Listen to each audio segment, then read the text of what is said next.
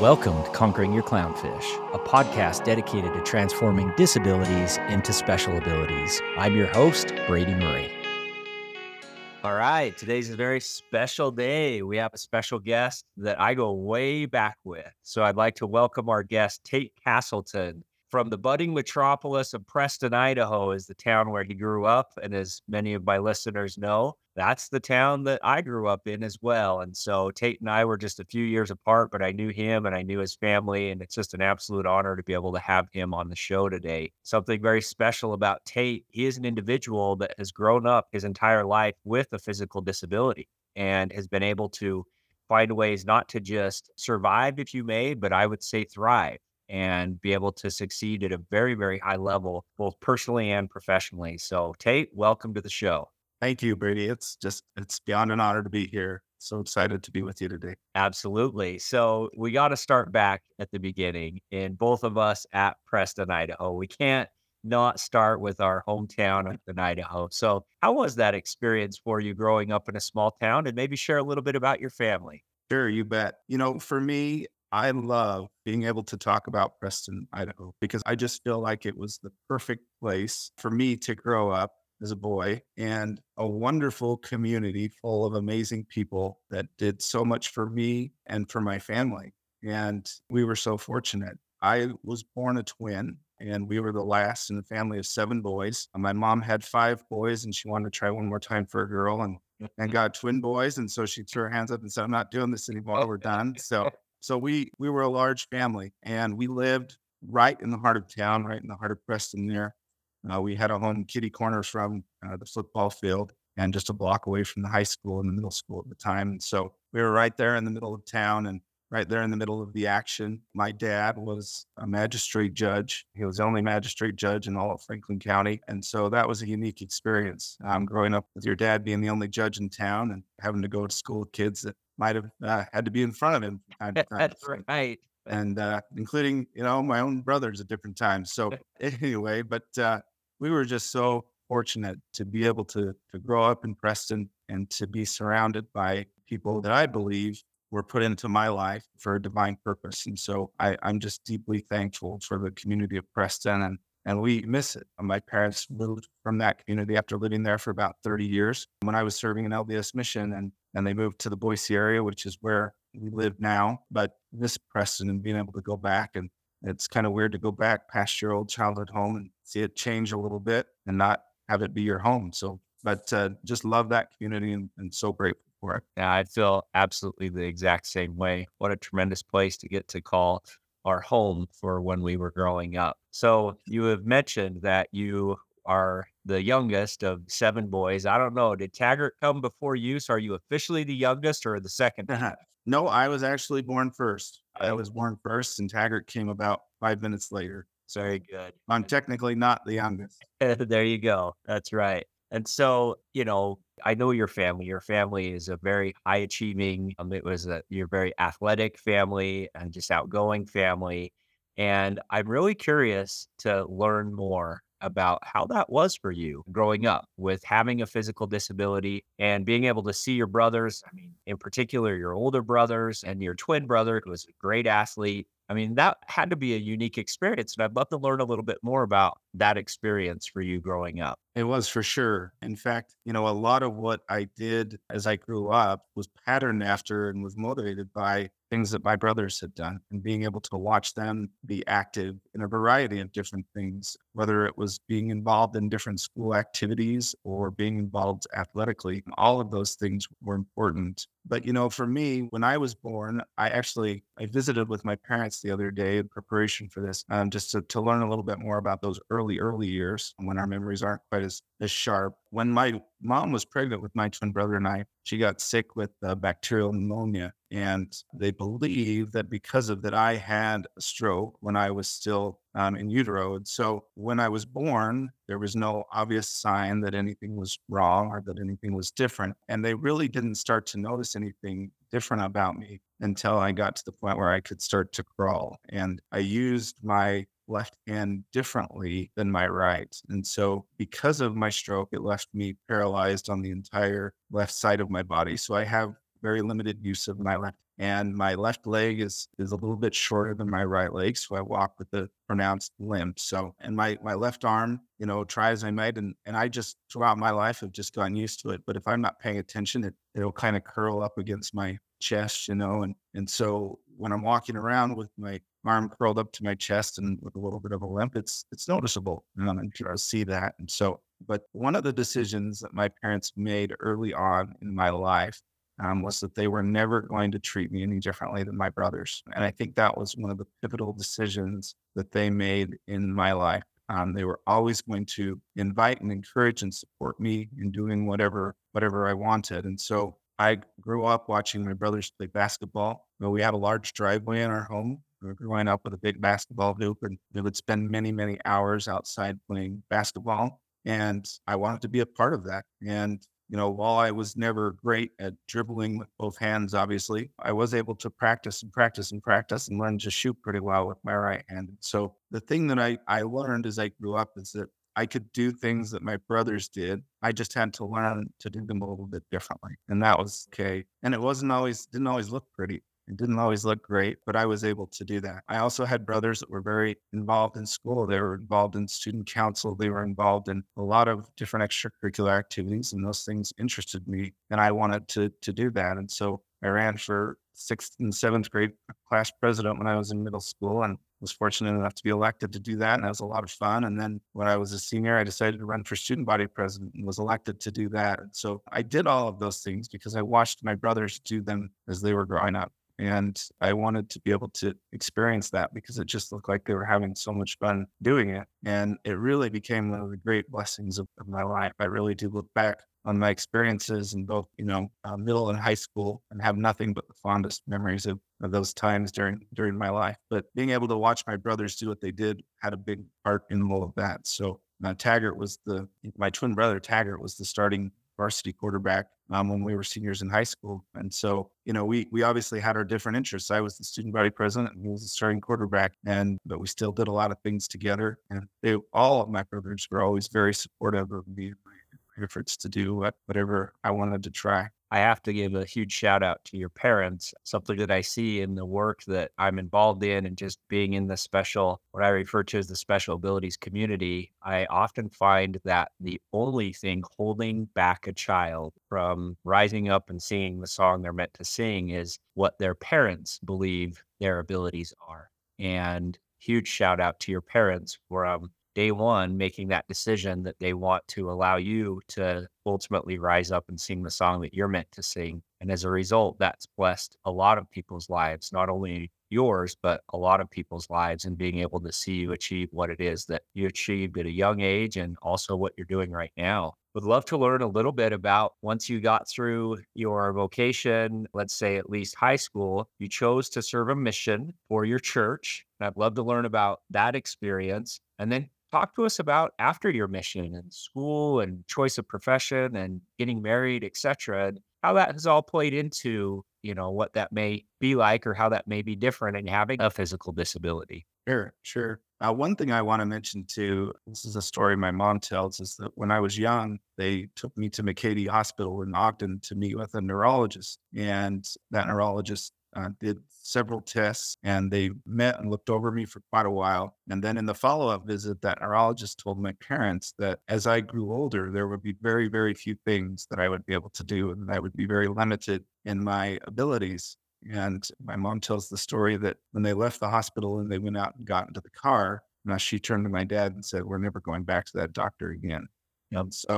And they didn't. And they never took his advice. They never took his counsel. And I think that was kind of that pivotal moment where they decided that they were going to support me in whatever I chose to do and encourage me to do everything that I wanted to do. So that was a big thing. And, I'm grateful that they made that decision that day not to listen to that doctor, because it did make a big difference. But when I graduated from high school, I remember that all of my life I wanted to serve an LDS mission. I wanted to do that. And I watched all of my brothers go out and serve missions prior to me doing that. And a few of my brothers went overseas and several of them stayed in the States. And I was certain that because of my disability, that the church would probably want me to serve stateside and stay probably somewhere close to home. And that was okay with, I trusted that the Lord knew where I needed to be and where he wanted me to be. And I was willing to do whatever he asked. And so I remember that I was actually living in Provo over the summer with a friend of mine when my mission call came. And back in those days, it just came in the mail. And I wasn't able to get home that weekend because I had to work. And so I just asked my parents to open it over the phone. And when they opened it and they read that I was being called to Melbourne, Australia, that was one of the few moments in my life where I felt this incredible rush of peace and just confirmation that that's what the Lord wanted me to do. And I sat there and I thought, gosh, I wasn't going to complain if I had to go overseas, but I didn't think he would throw me as far around the world as he did. As far as it gets. So for a kid that spent the first 19 years of his life in a little town of 5,000 people, that was big. But I remember, and I will say this, on your mission, you have an opportunity to serve with a companion all the way through your mission. And those companions change as you move through the months and years of your missions. But I know, and I have a deep belief that the companions that I had were the ones that the Lord knew that I needed. And every one of them, I only had 5 companions during the course of my 2-year mission. And every one of them, I am still dear friends with today, almost 25 years later. And I'm grateful for them. But I remember when I first arrived in Australia, the mission doctor met with me there, and his name was Dr. Major. He was like a 75-year-old, grumpy old man. I mean, he was just grouchy and just pretty stern. And I remember he looked at me and he said, on your mission, you have to ride a bike, right? And he said, are you okay riding a bike, or do you think you need a car? And I just looked at him and I said, I'll do whatever the mission president asked me to do. And so for the first 6 months of my mission, I was on a bike, and man, it was tough. It was hard work, but I knew how to ride a bike. But doing it in a shirt and tie and 100-degree weather every day and going from place to place, that was challenging. But I knew that the Lord was preparing me for providing me with the stamina that I would need to make it through my mission physically. And it was a wonderful joy to me to be able to do that.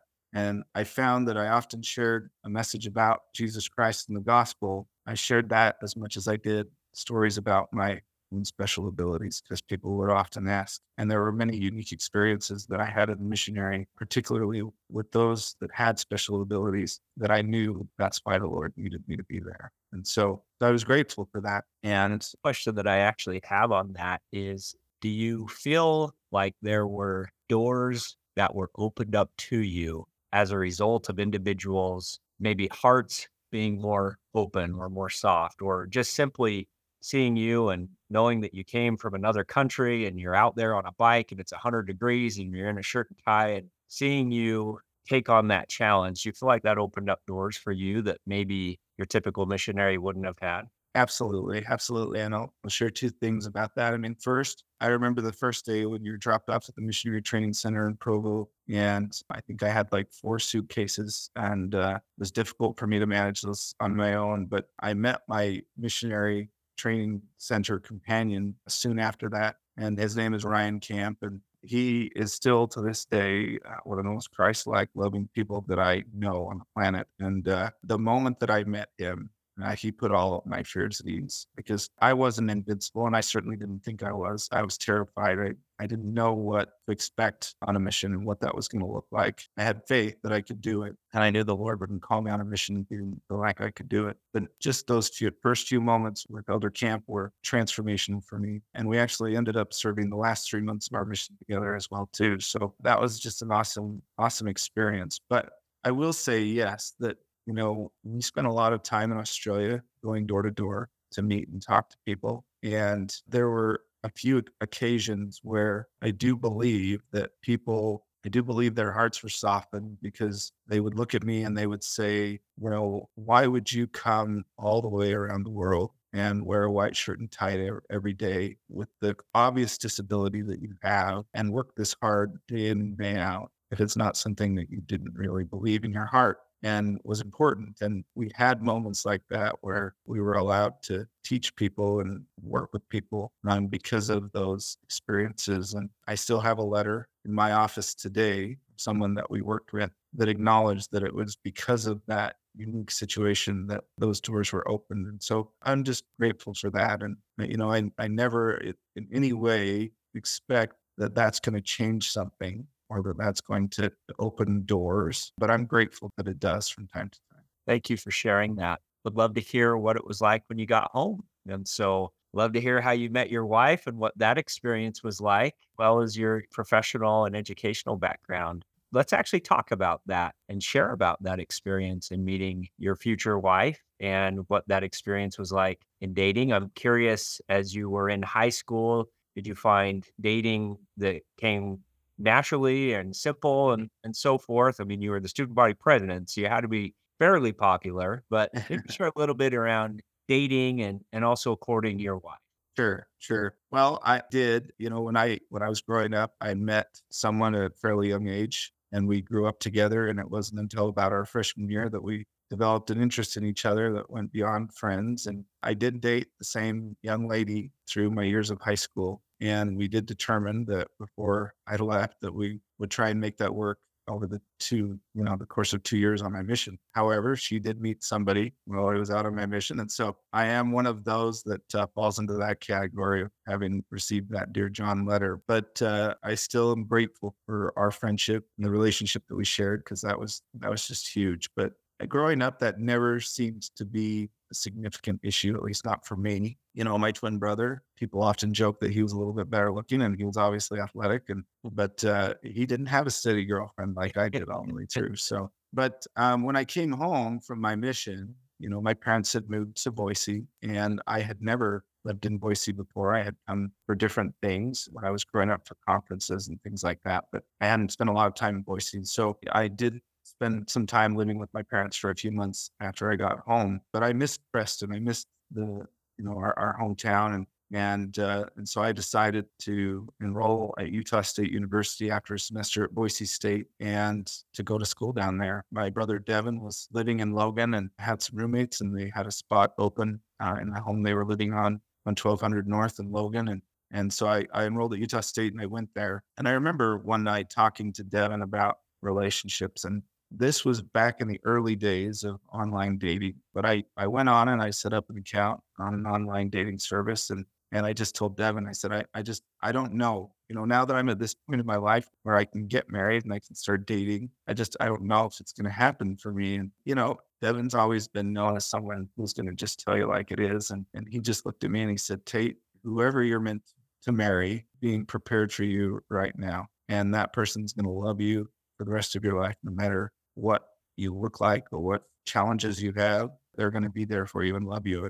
And I did go through some ups and downs in dating when I first got home from my mission. In fact, I dated a young lady for a while that I was pretty smitten by, but she ultimately decided to walk away because, in her own words to me, she just wasn't comfortable with my physical disability. And so she just wanted to be honest with me about that. I appreciate that. And I'm grateful for that. But just a few short months later, I did meet my wife through this online dating service. And we actually talked on the phone for about 2 months before we ever met in person. And we always talk about that because I don't know what would have happened if we would have met face to face first. And if my physical disability would have been a negative for her, or if it would have been a deal breaker for her, I don't know. But I think she will tell you that we fell in love over the phone. And I remember the very first time we met, and I think this was kind of divine providence because it really kind of helped to just put both of us at ease. But we decided to meet Provo, Utah. She was a student at BYU, and I was still at Utah State at that time.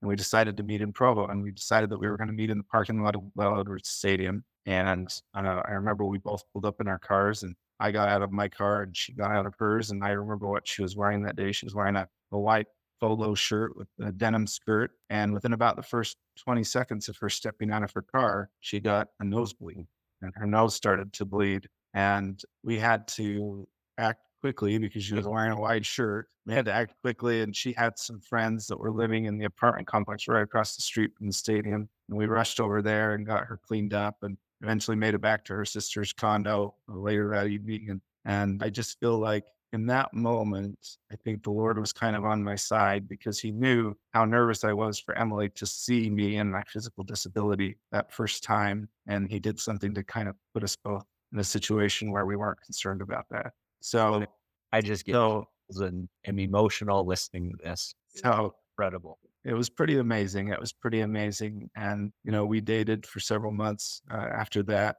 Over the course of a few months, I put about 20,000 miles on my car because I would, a couple days a week after I'd be done with work and school in Logan, I'd get in my car and drive the hour and a half, 2 hours to Provo and spend a couple hours with her until midnight or 1 o'clock in the morning. And then I'd turn around and drive back to Logan. And we did that back and forth for quite a long time. And we just knew, or at least I knew from the moment that she had that bloody nose, I knew that she was the one for me. I knew it. And if you ask Emily today, on Monday, we'll have been married 19 years. And if you ask Emily today, I think she will tell you that she has never seen my physical disability and that she sees me for, man, that the Lord wants me to be and needs me to be. And I'm grateful for that. But at the same time, she knows too, and I have felt deeply about this my entire life, just in the roots of my soul. I just feel, and I feel this way about everyone with special abilities, but I feel like the Lord doesn't make mistakes. He doesn't make mistakes, and there is purpose in all things. And as I have lived my life, I know for certain that I needed what I have, and that it has been a blessing, I hope, not only to me personally, but to others as well. And so, it's interesting because when we decided to get married, there was some apprehension on my wife's side of the family, I think a little bit initially, Mm. because they weren't quite sure. They weren't quite sure what this all looked like, and they weren't quite sure what Emily was thinking, I think. And so, and that's natural. I think that's natural. If I had been in their shoes, I probably would have felt the same. I think they had questions and they had some concerns, and they didn't know me and they didn't know my track record. They didn't know the things that I had done and accomplished entirely. And so I understood that. But all of these years later, particularly with my father-in-law, who probably the most questions, the most apprehension, I think, all of these years later, they are some of my closest friends. And I am deeply grateful for my wife's family, for each one of them. And you just know that's one of the puzzle pieces the Lord puts in your life to create what becomes eventually a beautiful picture. And so I'm grateful for that. And I'm grateful for that.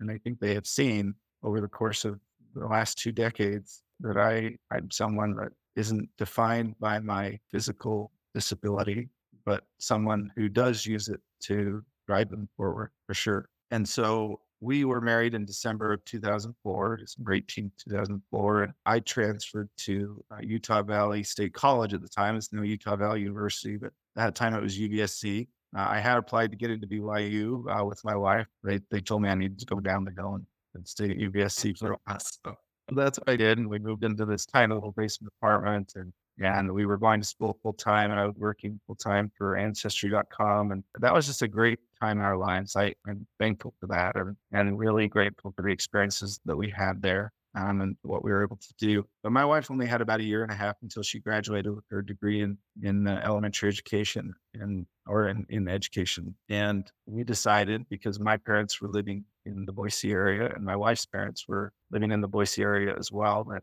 we would apply for some jobs, teaching jobs in Boise. Is that And what you studied as well then, was education? so not initially.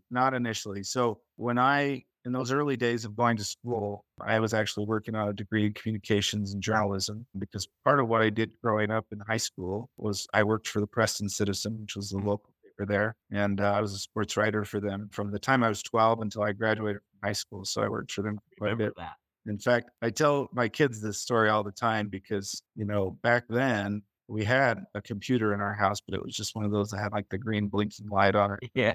Well, and I would write my articles, which were probably no more than a paragraph or two at that time. I would write them on this computer and then I would print them off on that paper that you had to rip off the edges on. And there was no such thing as email back then. So I tell my boys all the time that I got on my bike and I would have to ride down to the Preston Citizen and turn it into Nisha Siemens by hand. And so that's what I did every week. And That's phenomenal. on Sunday night, I would take our cordless phone that was in the basement. That was a cool thing back then too, the cordless phone. But I'd take the cordless phone and go into my bedroom and I'd have my yellow legal pad and my little recording device. And I would call coaches on Sunday night and I would interview them about, the games that had happened over the weekend. And then we'd use that to help me write these articles. So that's what I did for a long time growing up. And it just kind of felt like my destiny at that time. So I initially pursued a degree in journalism and communications.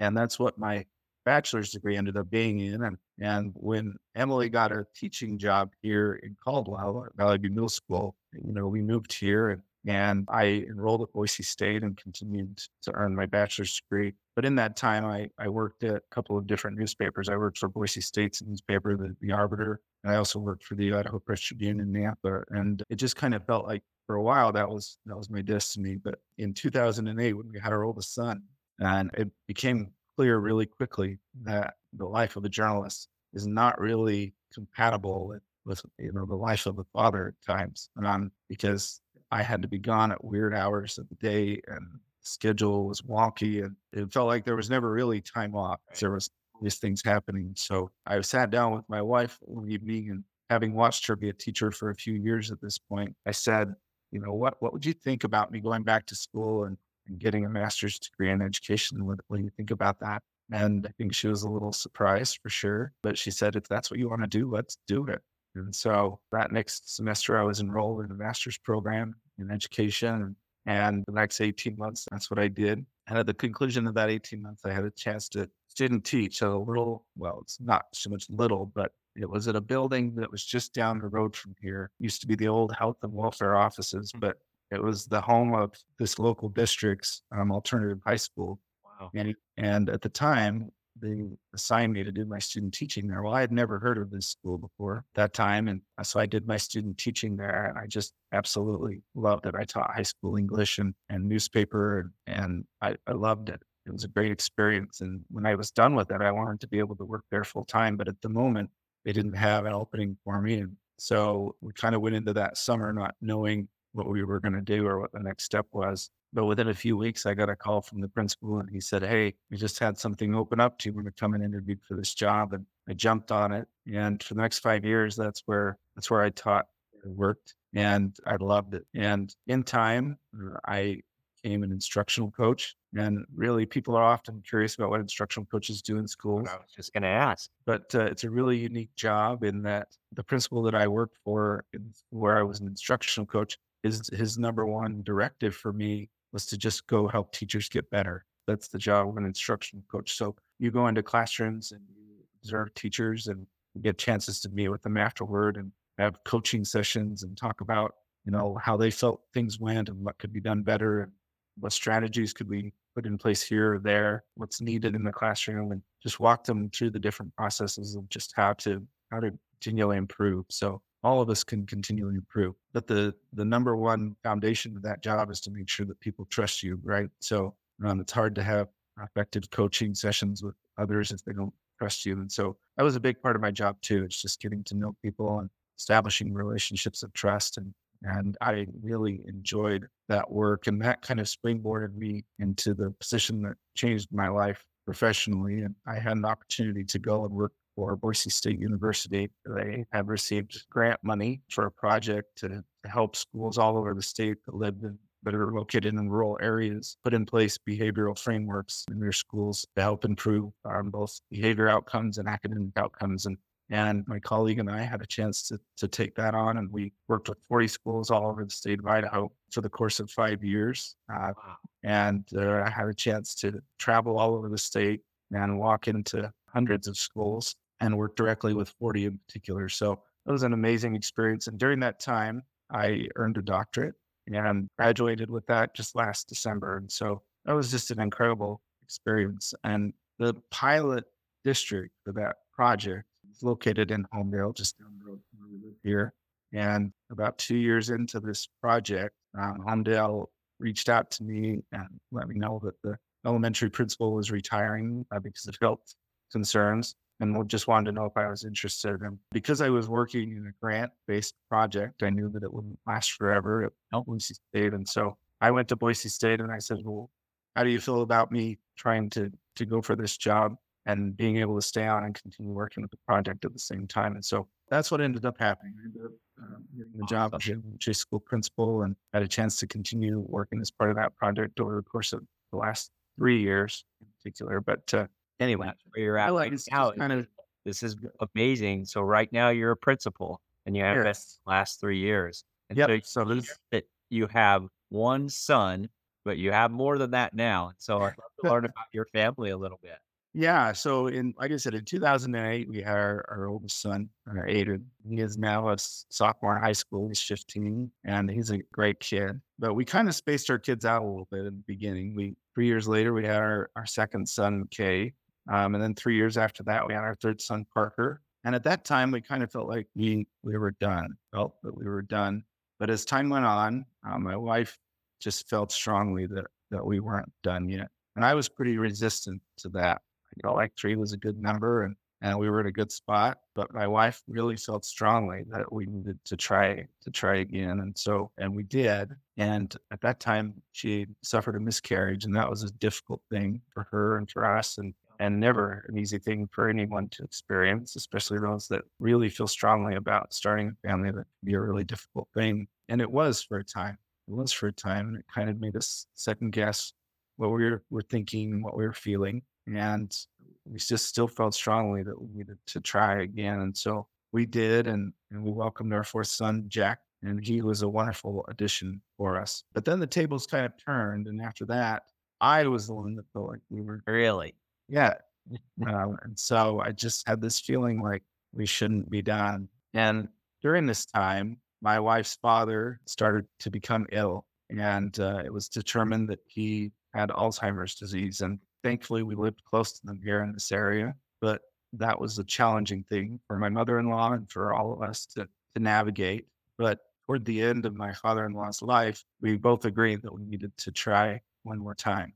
And I said, this is going to be it. I'm not going to be like my mom and have 5 boys. I want a girl and try again. I'm not going to do that. So we'll try it one more time and see what we get.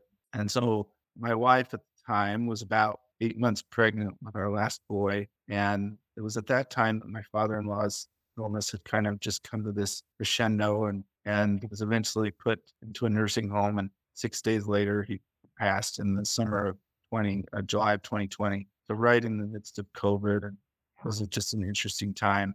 But Emily still had, a couple more weeks to go with her pregnancy at that time. And so we didn't, we did, that's kind of what we focused on next.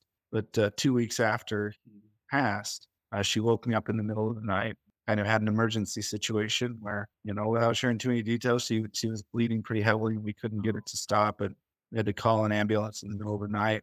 She was rushed to the hospital, and they did an emergency C-section.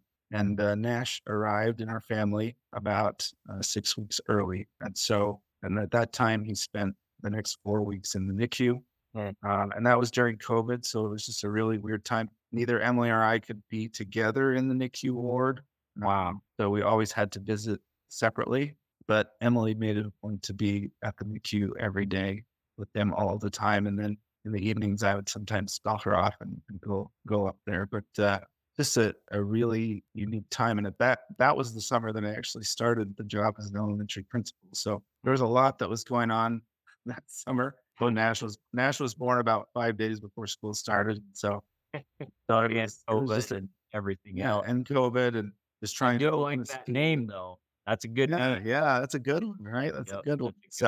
So it was a crazy time, but in looking back at it all, we just knew that it was all meant to be the way that it was, and we're grateful for that. And here we are 3.5 years later, and Nash is a wonderful addition to our home. Although I will say that I think if we'd had the last 2 first, we probably only had 2 boys. We have 5. Another divine intervention. So we have 5 wonderful boys, and they are all different. It's amazing how our children can be so different, but yet can be just such an amazing fit in our family. It's just the incredible part of it. What an incredible journey that you've had, Tate. This is a very, very inspiring story, and honestly, a very special podcast for me to be able to do. I do have one last question before I let you go. And that is, I'd love to ask you how you hope that others see those with disabilities or with special abilities, as I like to say. Well, Brady, I think if there's one thing that I believe more than anything above all else, that we all have divine potential. It doesn't matter who we are. It doesn't matter what circumstances that we're born into or what abilities that we have when we're born, but that every one of us has divine potential. And that every one of us is sent to earth and given gifts and talents that need to be shared with everyone. And as I mentioned earlier, that I really believe that God does not make mistakes. And that is especially true when it comes to each of us. I really believe that those with special abilities in particular bring more light into the world and less darkness, and bring more joy into the world and less sadness.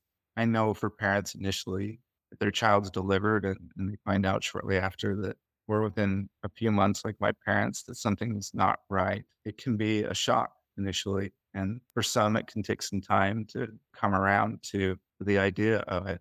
But in my experience, that those who join families that have special abilities bring greater joy, greater happiness, and a far greater measure of love into the home and to the lives of all those who know them. If there's one thing that I think about often, I have no idea what impact I have on people, or when some interaction is profound for someone that I may not even have any clue that it is. But what I do know is that I hope that all of us will see each other as God sees each of us, and that we treat each other that way too. Because I always tell my students all the time, particularly at the elementary school, that you can never, ever, ever go wrong by being kind to someone else. You just can't. And I think those with special abilities have a unique way of doing that. They have a unique way of bringing more kindness and love into the world. And I see them as a tremendous blessing. And I would hope that others do too, because there's just so much warmth and love and joy that can come from being around those with special abilities. And for that, I'm just thankful. I'm thankful every day. And I'm grateful that the Lord knows us well enough to know what and who we need in our life to help us reach our own divine potential, because that's what He wants for all of us. I cannot imagine a more better and articulate and better way to describe what we all believe is that very special gift that is special abilities. And you are a perfect example of somebody who I believe is singing the song they're meant to sing. And you're doing so in the service of others. It's starting right there in your own home, and it's going to your school and your community. And obviously, you've been such a tremendous blessing to me today. So thank you. Thank you for being on the show. And I have to say, I think that there needs to be another episode, and I think we need to have Emily on, and I would love to interview her, because I think that would be a pretty amazing interview to hear. So, Well, I do too. I do too. I don't know if she would agree, but I do too. I think that would be great. So she is the better half of me, that is for sure. very good. Well, thanks for being on the show, Tate, and we wish you well. Thank you. It's been my honor and pleasure. Thanks for listening to this episode of Conquering Your Clownfish. If you liked what we discussed on the podcast today and want to continue the conversation, please visit us at conqueringyourclownfish.com. And please don't forget to subscribe.